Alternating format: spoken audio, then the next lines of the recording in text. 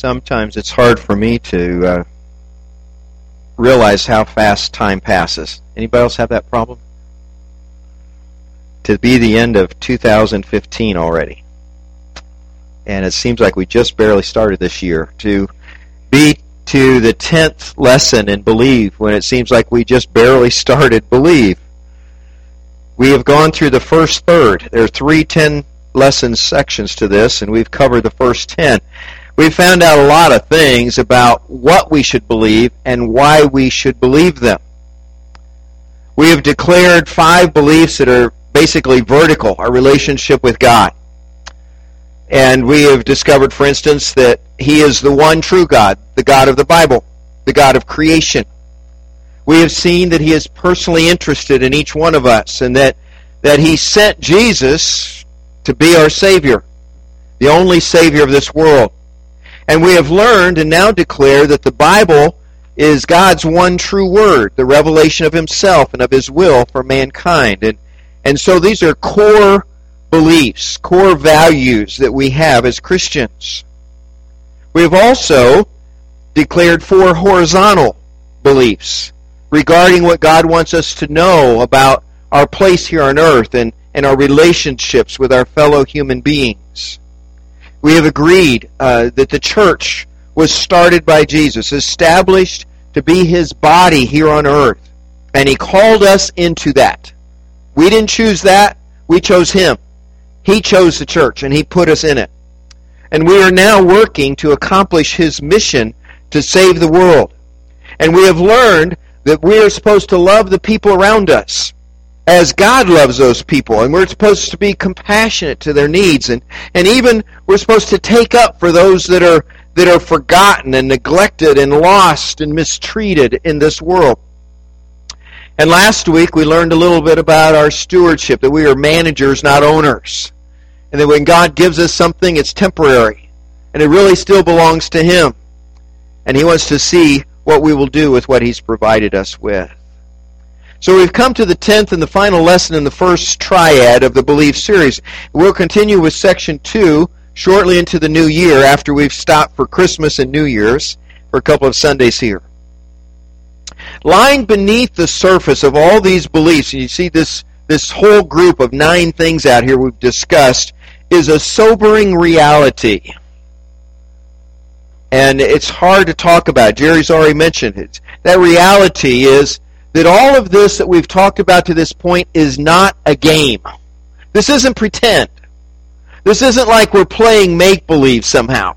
You know, that it's fun to talk about these things. It's nice. It's good. It's wholesome activity and so on. There is a sobering reality that there are very real consequences to all of this. There are eternal consequences. This is not just something to affect you for 2016, or maybe even for the rest of your life here. This is to affect you and I for the rest of eternity.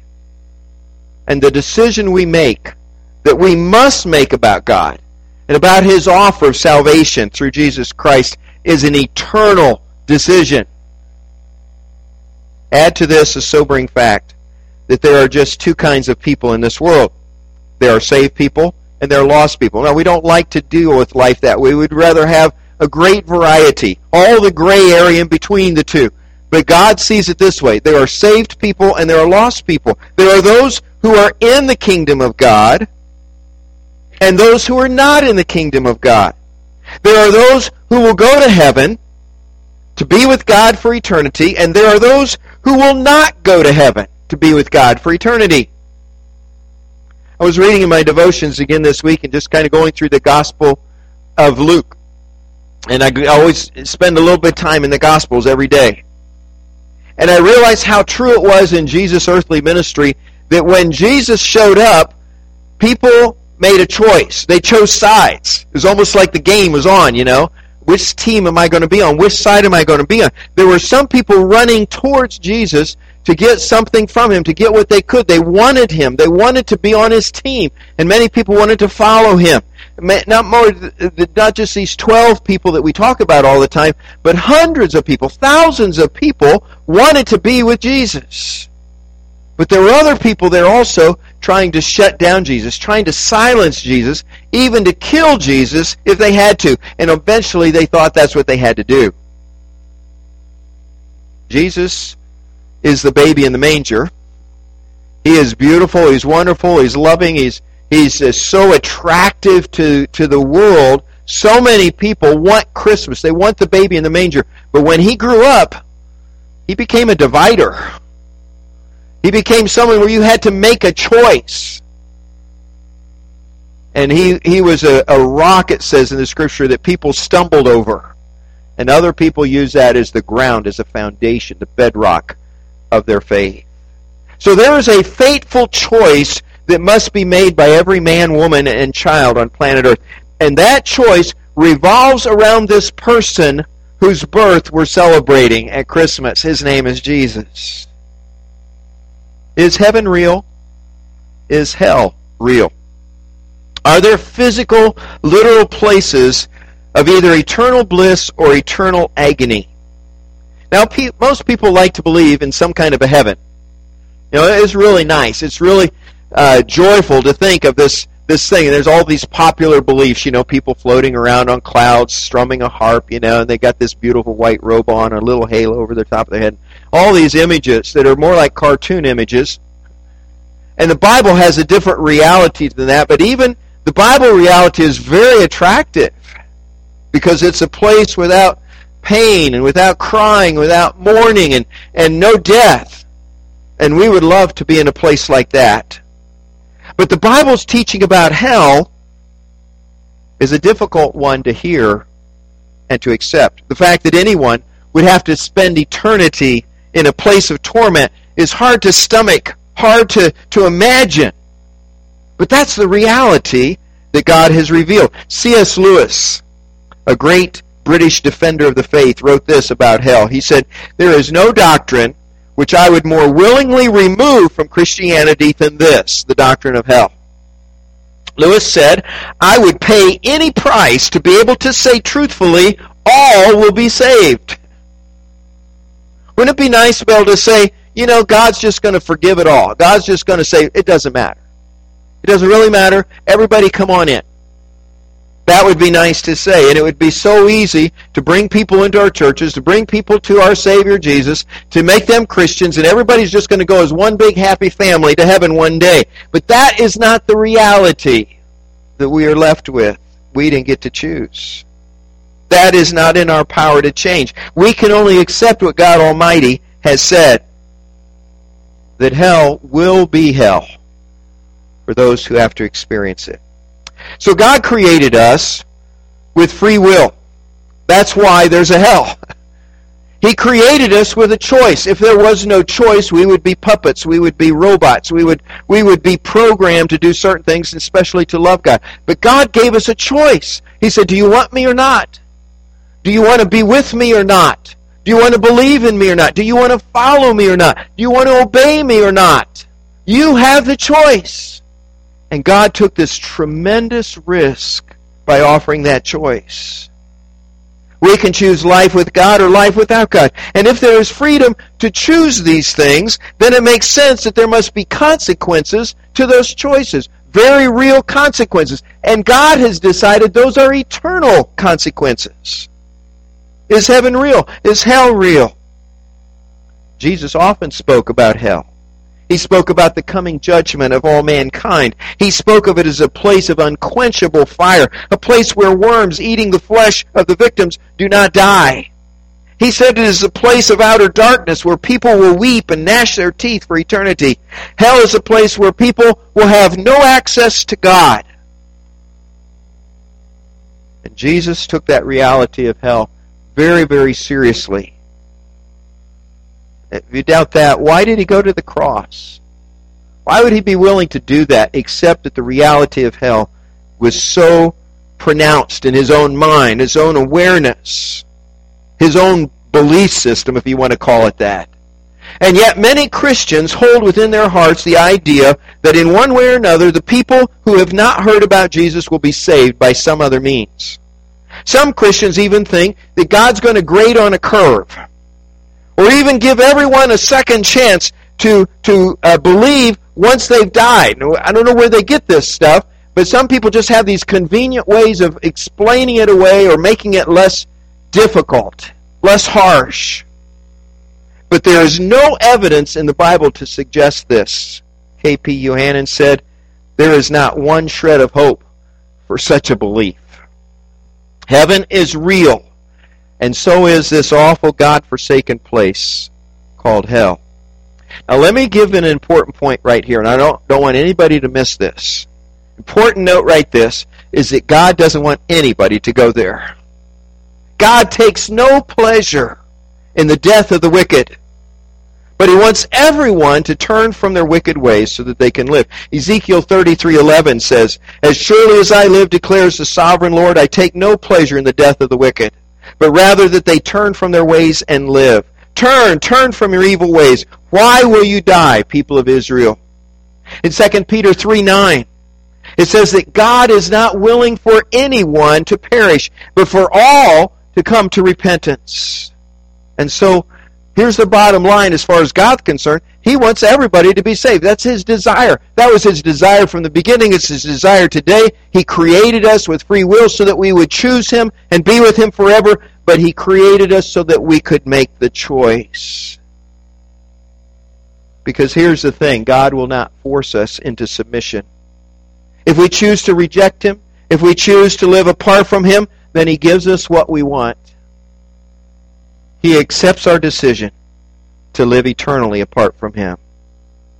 So life here on earth is a test in which we choose what is to come.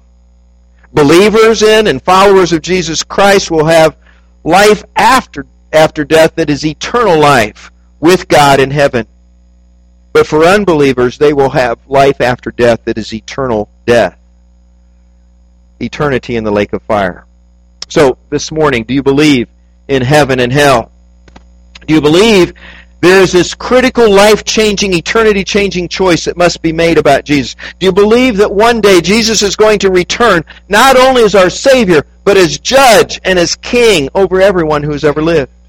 Do you believe that all of us will have to give an account for how we have chosen to live? What if you don't? What if you don't believe that? What is the risk here? What if you say, that's baloney, that's hogwash. I just reject all of that. What if you choose not to believe, and then it turns out to be true? What a tremendous risk you have taken. What if it turns out that the God of the Bible is the one true God? What if it turns out that Jesus did come to die for our sins, and that we are all under condemnation unless we receive Him as Lord and Savior? What if it turns out to be true that Jesus is the only way to God, and that all of us will have to give that account to Him? What would you lose? You'd lose everything. And you'd pay for that in eternity. If, on the other hand, you take our position that we believe that there is a heaven and there hell, and that there is one Savior, His name is Jesus, and we believe that if we put our confidence in Him, if we put our faith in Him, if we trust Him for salvation, then we will one day go into eternity with Him, and we will spend eternity in heaven with God. What if that's not true? What have we lost? Nothing. But if we don't believe it, we have lost everything. If you believe in heaven, and if you believe that you're going there, what difference should it make? That's where most of us are. Most of the people in this room today believe there's a heaven. They believe there's a hell. They believe that Jesus is the only way of salvation. We have come this far in the Believe series pretty much on the same page, haven't we? We're all at this point of conviction, a point of faith, of confirming this, confessing this. So if we believe in these things, what should it do for us? How should it change our lives? What difference should it make? How should we then live? Well, I want you to know this is what we need to do. This is what we need to do next. So let me share 3 things with you. First of all, we must live with hope, not with fear. Revelation 21:4 says, He will wipe every tear from their eyes. There will be no more death or sorrow or crying or pain. All these things will be gone forever. And when you believe that Jesus is your way to heaven, then you can live with that hope. You don't have any fear to live with. No matter what this life deals me, I can live with hope.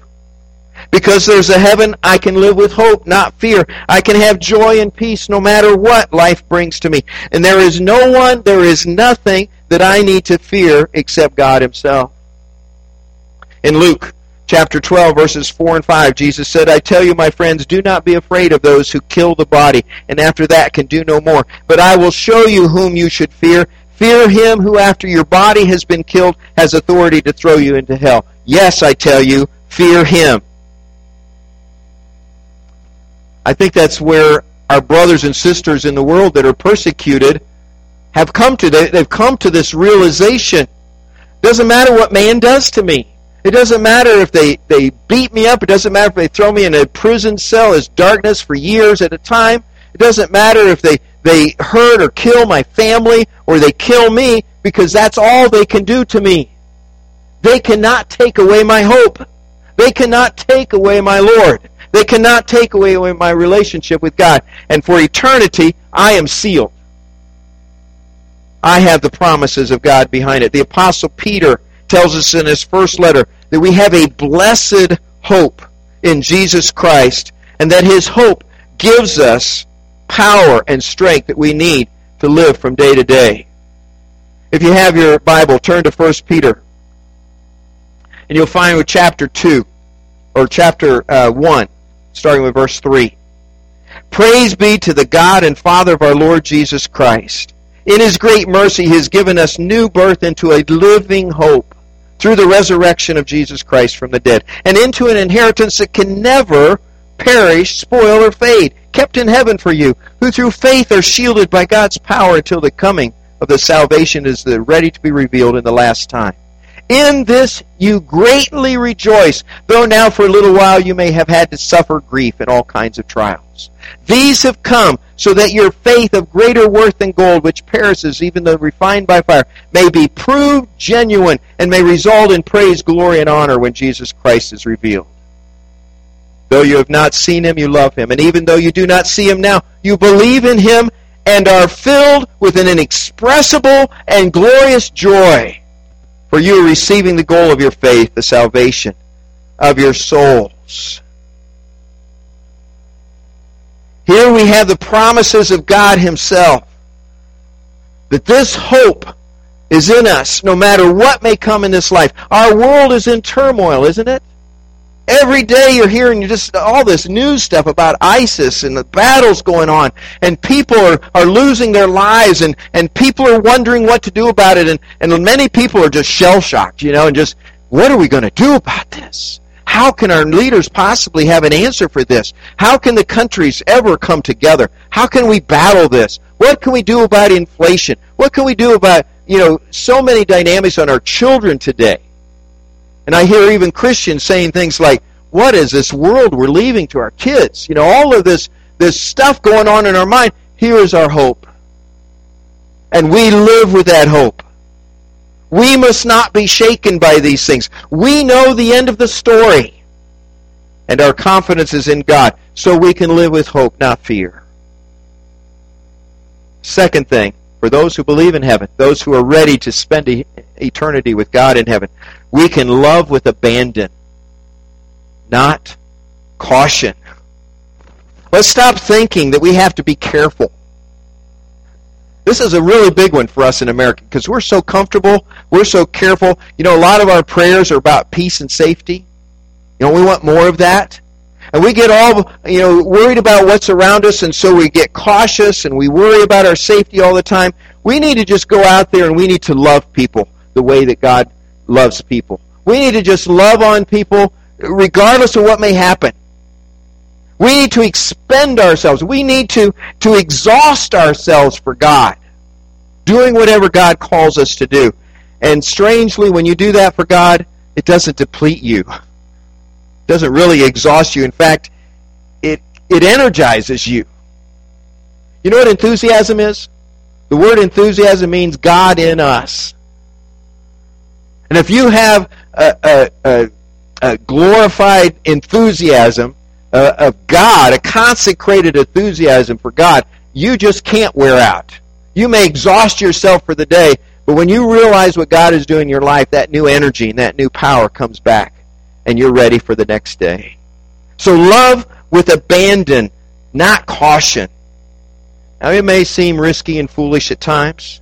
You will sometimes go places that are uncomfortable going, and you will deal with people far different than the friends you might choose to hang around. But God will be with you, and His love will flow through you in amazing ways. The Bible says in 1 Corinthians 13, these three things remain. They will last forever, faith, hope, and love. But what's the greatest? Love. So let's put the emphasis on love, and let's love with abandon, not caution. There's a new movie that just came out. I haven't had the chance to see it yet. It's about Mother Teresa. I think it came out on December 4th. Anybody see it yet? It's called The Letters. I haven't really heard much about it from anybody that went, so I don't know if anybody has. But the idea of this movie starring Juliet Stevenson is to tell the story of Mother Teresa, who way back in 1950 moved into Calcutta, India, to minister to lepers and to other people that no one else had anything to do with. They just despised them, wouldn't be around them. And here's this powerhouse of God in this little tiny body called Mother Teresa. And she founded this Missionaries of Charity in Calcutta, India in 1950, which grew by the time of her death in 1997 to 610 mission points around the world and about 123 countries. And people caught on to this idea that if we love with abandon, if we love in ordinary and extraordinary ways, and we love in uncommon ways, and we love in a way that nobody can even imagine that kind of love, that God gets the glory for that. Shouldn't we all love people in that same way? You know, some people have a hard time accepting that kind of love because they've never seen it before. Nobody's loved me like that before. Everybody always has an agenda. Everybody has conditions. Everybody has something they want from me in order to love me. And when you love me when I can give you nothing, or when you love me when all I'm going to cause you a lot of heartache and pain, then you got my attention. And that's when we tell them about Jesus. In the end, it's not going to matter what kind of car you drove or what kind of a house you lived in. It's not going to matter who you voted for in the past or in this coming election. It won't matter whether you preferred organs or guitar or no instrument at all for our worship services. It won't matter where you stood on this or that issue which sometimes divides our churches. All of those things are going to fade away, and only one thing is going to matter, and that's love. The love we have for God and the love that we have for our fellow man. And in the end, all that will matter is whether we loved with abandon or not. Third thing, if you believe in God, you believe in heaven and hell. This is the reality of the world God has created, that people will make a choice, and they'll either end up in one place or another. They'll either be lost or saved. If you believe that, then what we must do is lead people to Jesus, because He's the only one who can change their eternal destiny. He's the only one that can make a difference. Our main scripture passage this week is in John 14, passage that you know, and it's the verses 1 and 2 of that, where Jesus said, "Do not let your hearts be troubled. Trust in God, trust also in me. In my Father's house are many rooms. If it were not so," would I have told you that?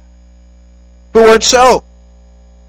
And then Jesus went on from there, and He says, "If I go and prepare a place for you, I will come back and take you to be with me, that you also may be where I am. And you know the way to the place where I'm going." He's laying this out for them the night before He is killed. And He's saying, don't worry about it. We're going to be okay. And Thomas said to Him, "Lord, we don't know where you're going. How can we know the way?" And Jesus said, "Yes, you do. I am the way. I am the truth. I am the life. No one comes to the Father except through me." Jesus is the only way to heaven. We don't have to scare people into heaven. We don't have to bludgeon them into heaven. We don't have to argue them. We don't have to win debates with them. We don't have to wrestle them into heaven, push them into heaven, whatever language you want to use. All we have to do is lift up Jesus, because Jesus says, if you lift me up, I will draw all men to me. We can do a lot to help the people around us, and we can lift up Jesus as we do that. We can love them. We can tend to their physical and their emotional needs. But if we don't lead them to Jesus, if we don't speak about Jesus as we meet those physical and emotional needs, we have failed them, and we have failed God. We must tell them about Jesus' love for them, and we must give them the opportunity to put their confidence in Him to save them as He has saved us. Because here's how we go. We too are sinners. We are sinners saved by God's grace. We are no more than one beggar telling the other beggars where to find bread. That's it. And if there is a heaven and a hell, and there is, and if everyone will spend eternity in one place or another, and they will, how can we not lead people to Jesus? Jesus alone can change their eternal destinies. And so here's the facts, people. We're believers. We're followers of Christ. And here's the facts. You're either leading people to heaven or you're leading them away. Now you say, I'm not leading anybody away from heaven. I'm not telling nobody can go to heaven. I'm not saying you're rejected, you can't possibly be part of that. I'm not telling them, oh yes you are, if you're not telling them about Jesus. Because you're leaving them Christless for eternity if you're not talking about Jesus with them. Steve McQueen was a top-billing actor back in the 1970s and 80s who led a life almost as tough as the ones he portrayed on the screen. You remember him possibly in movies like The Dirty Dozen or Bullet or The Great Escape or The Magnificent Seven or The Towering Inferno. Just a whole bunch of movies where he's kind of had this same rough guy kind of deal. Success filled his life until alcohol and a failed marriage left him empty. In his despair, he attended a crusade led by one of Billy Graham's associates. Billy Graham wasn't there, but someone else was preaching. And McQueen made this confession, this profession of faith in Christ, and accepted Christ during that crusade. And then afterwards, as he was talking with somebody, he requested an opportunity to meet Billy Graham. And so one time Billy Graham was flying through Los Angeles, and he had a connecting flight with a little layover there.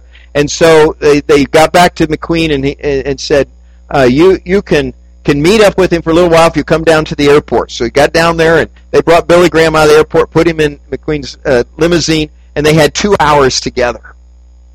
And he was all concerned, how could God love me? I still can't accept this. I still can't deal with this reality, because how could God give eternal life to somebody with such a checkered life as mine?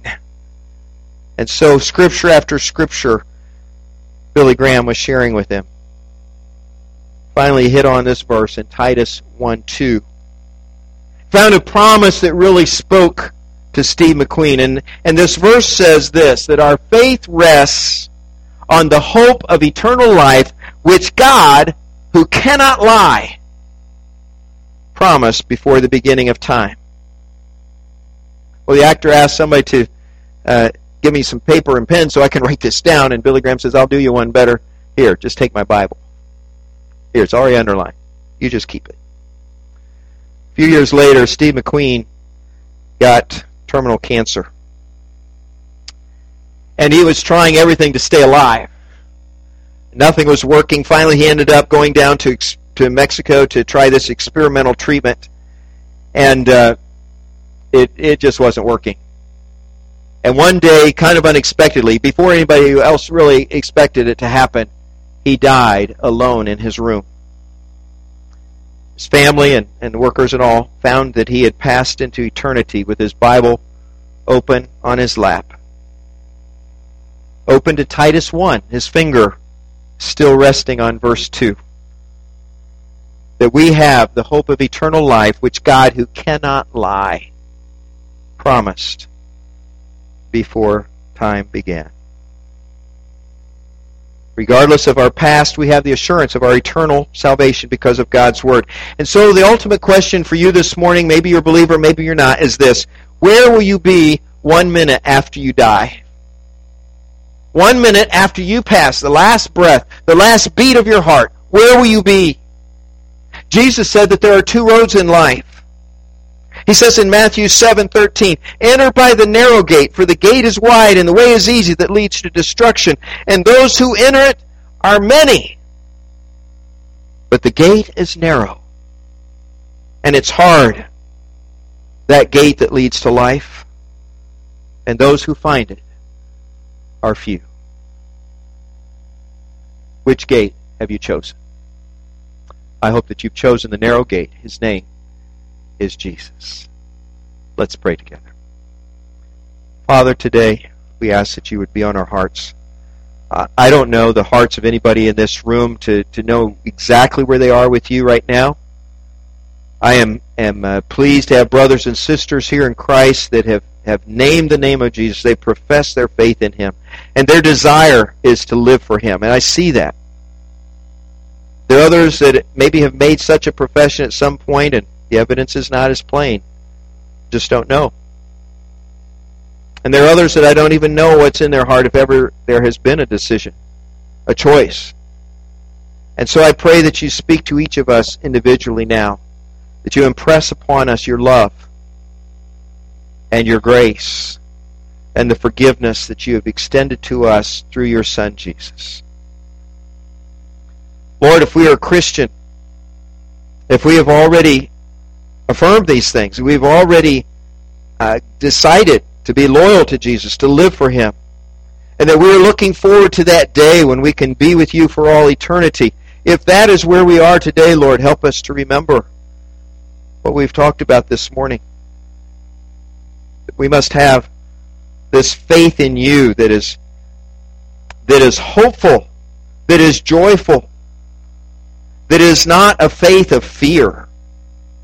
And we must have a faith that is lived out in love, a love of abandonment, of just completely giving ourselves to that love and to showing that love and demonstrating it even through lives of exhaustion day by day, filled with your love.